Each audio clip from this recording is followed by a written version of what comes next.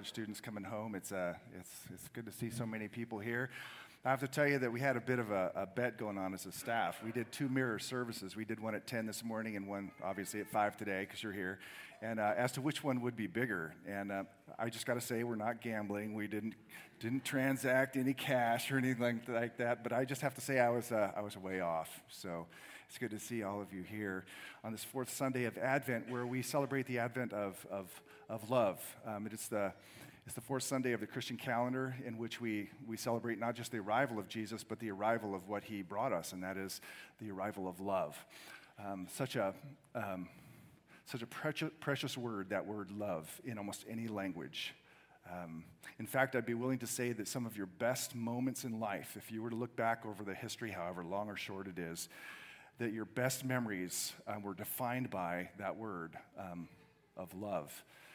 That your memories were filled with someone there that loved you, or that you loved, and probably both.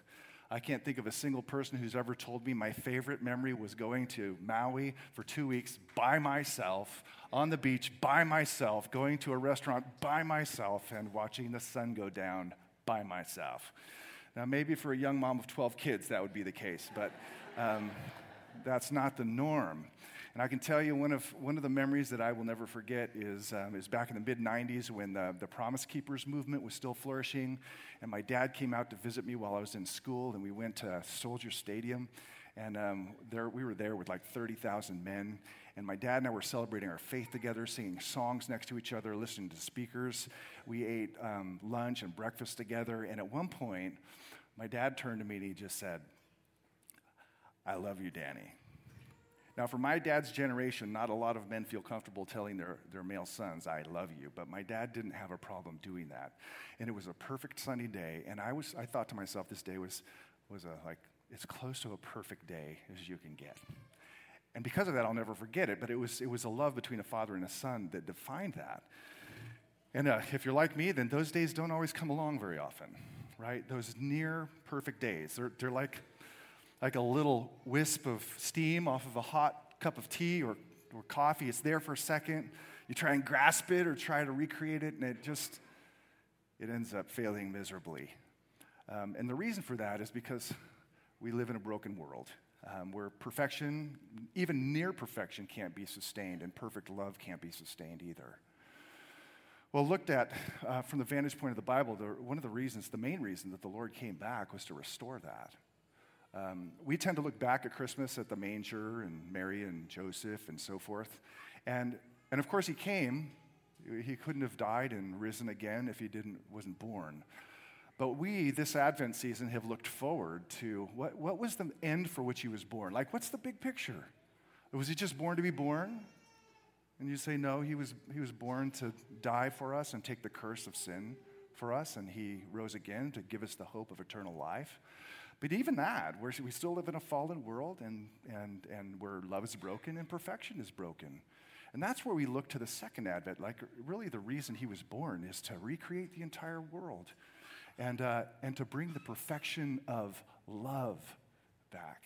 And no one speaks to that more clearly than the Apostle Paul in one of the most vivid and descriptive chapters in all of the Bible on love. And it is a word that has captured the heart of the gospel and the heart of the Bible. God is abounding in steadfast love, and God so loved the world that he gave his only begotten Son. But this is how Paul the Apostle writes it in chapter 13. It's the very end. You've probably heard this at weddings. I've heard it at weddings of people who weren't even Christians, because it's good writing. You know, love is patient, love is kind. Well, this is how he ends his chapter. He says, "Love never ends. As for prophecies, they will pass away. As for tongues, they will cease. As for knowledge, it will pass away. For we know in part, and we prophesy in part. But when the perfect comes, the partial will pass away. When I was a child, I spoke like a child. I thought like a child. I reasoned like a child. When I became a man, I gave up childish ways. For now, we see in a mirror dimly, but then face to face. Now I know in part, then I shall know fully, even as I have been fully known. So now, faith, hope, and love abide, these three. But the greatest of these is love. It's not too hard to see that he's making a contrast between our present experience and something he knows he'll experience in the future. The present experience, and he's speaking mostly of modes of divine communication, of prophecies and so forth, but I think what's true of divine communication or the modes of divine communication is also true of our human experience. That he says that they are temporary, that is, they will pass away. They're not always going to be here. He says that they're partial, that is, they're limited. It's from his vantage point, it's like trying to look at a room through a keyhole. You can only see a little tiny bit. Or that it's indirect in terms of his whole understanding of God. It's like looking through a mirror dimly, looking at the reflection of another person in a mirror. In ancient mirrors weren't all that great. So he's saying the present experience, what even the great Apostle Paul, who wrote most of the New Testament, said, I know in part. It's like looking through a keyhole. That kind of defines our human experience. It's like it's temporary, and it's just a part. Can you imagine someone giving you just a bit more than a crumb, but less than the whole, of the best Krispy Kreme donut you've ever had? And you put the crumbs in your mouth, you're just like, oh, that's so good, and you just want more, but it's gone.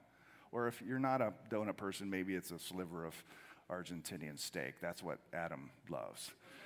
That's what he likes. And you just get a sliver, and it's there, and it's gone. He's like, that's what life is like, and that's really what the gifts are like. But in this, he's very clear, and he's not just speaking poetry here. He's speaking of reality. He's saying, at some point, that's going to change. At some point, it's no longer going to be temporary. It's going to be permanent. At some point, it's not just going to be partial. It's going to be full. At some point, it's not going to be indirect access to God and to the fullness of love. It is going to be full access.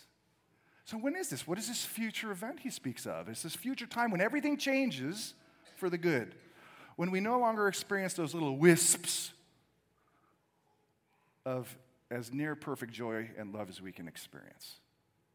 He describes it in three different ways with three different phrases. He says, when the perfect comes, like there's a day of perfection that's coming, is what he's saying.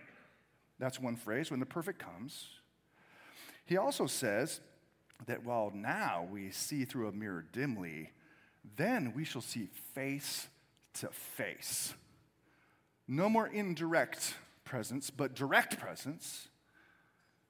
And then he says, near the end, he says, right now I just know in part. We just know in part. We know God in part. We know love in part.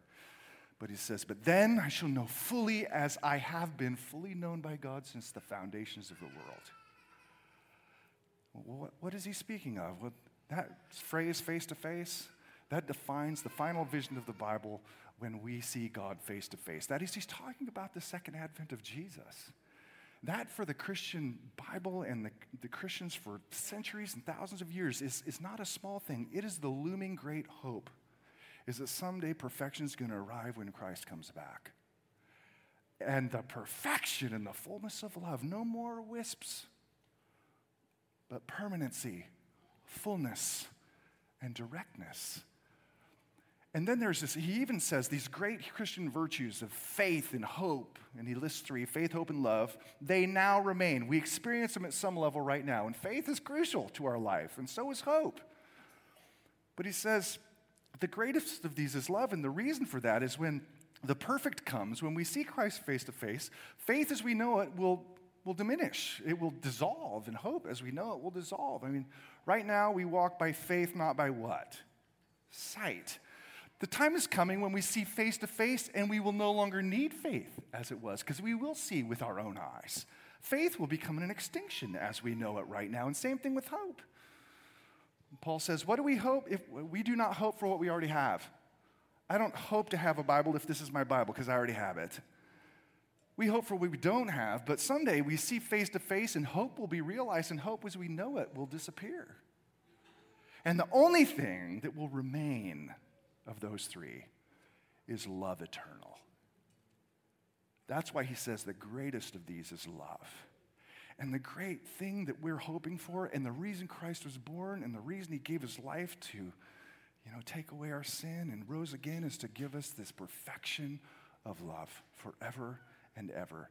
And that is our reason for us to gather on Christmas Eve and give thanks, not just for what he did in the past, but what we hope for in the future.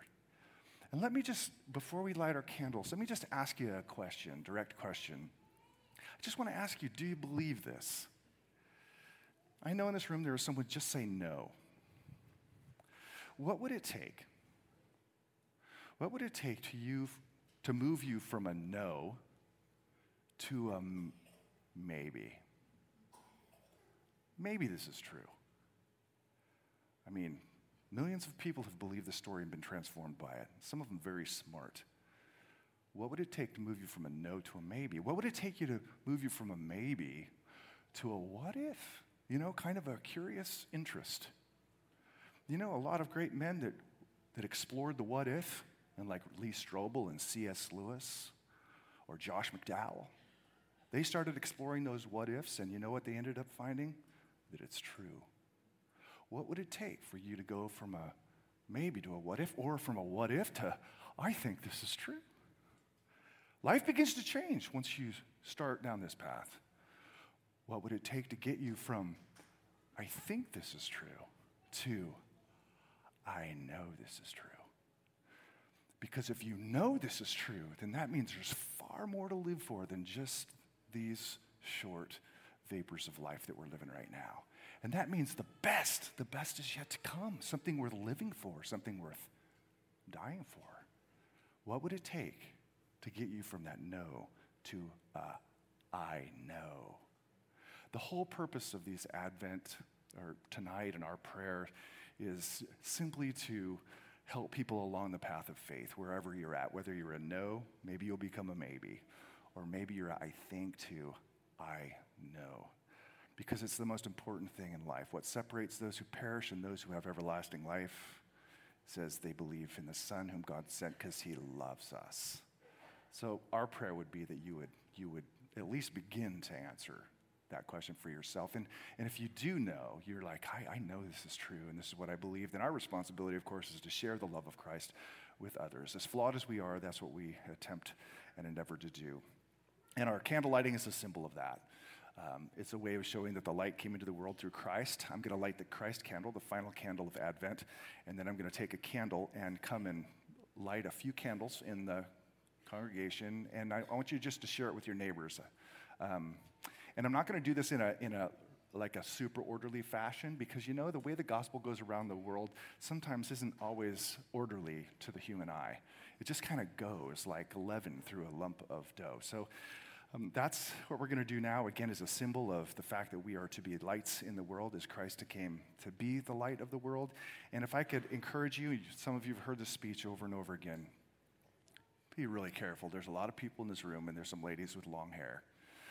So I want you to watch carefully. If you can, I'm going to have you stand too so it doesn't drip on your clothes, but if you can keep it from dripping on the chairs, I know the guy who cleans our church would be very appreciative. And please dip the unlit candle into the lit candle. We haven't had any casualties yet. And we're not going to have any casualties. So if I could invite you to stand.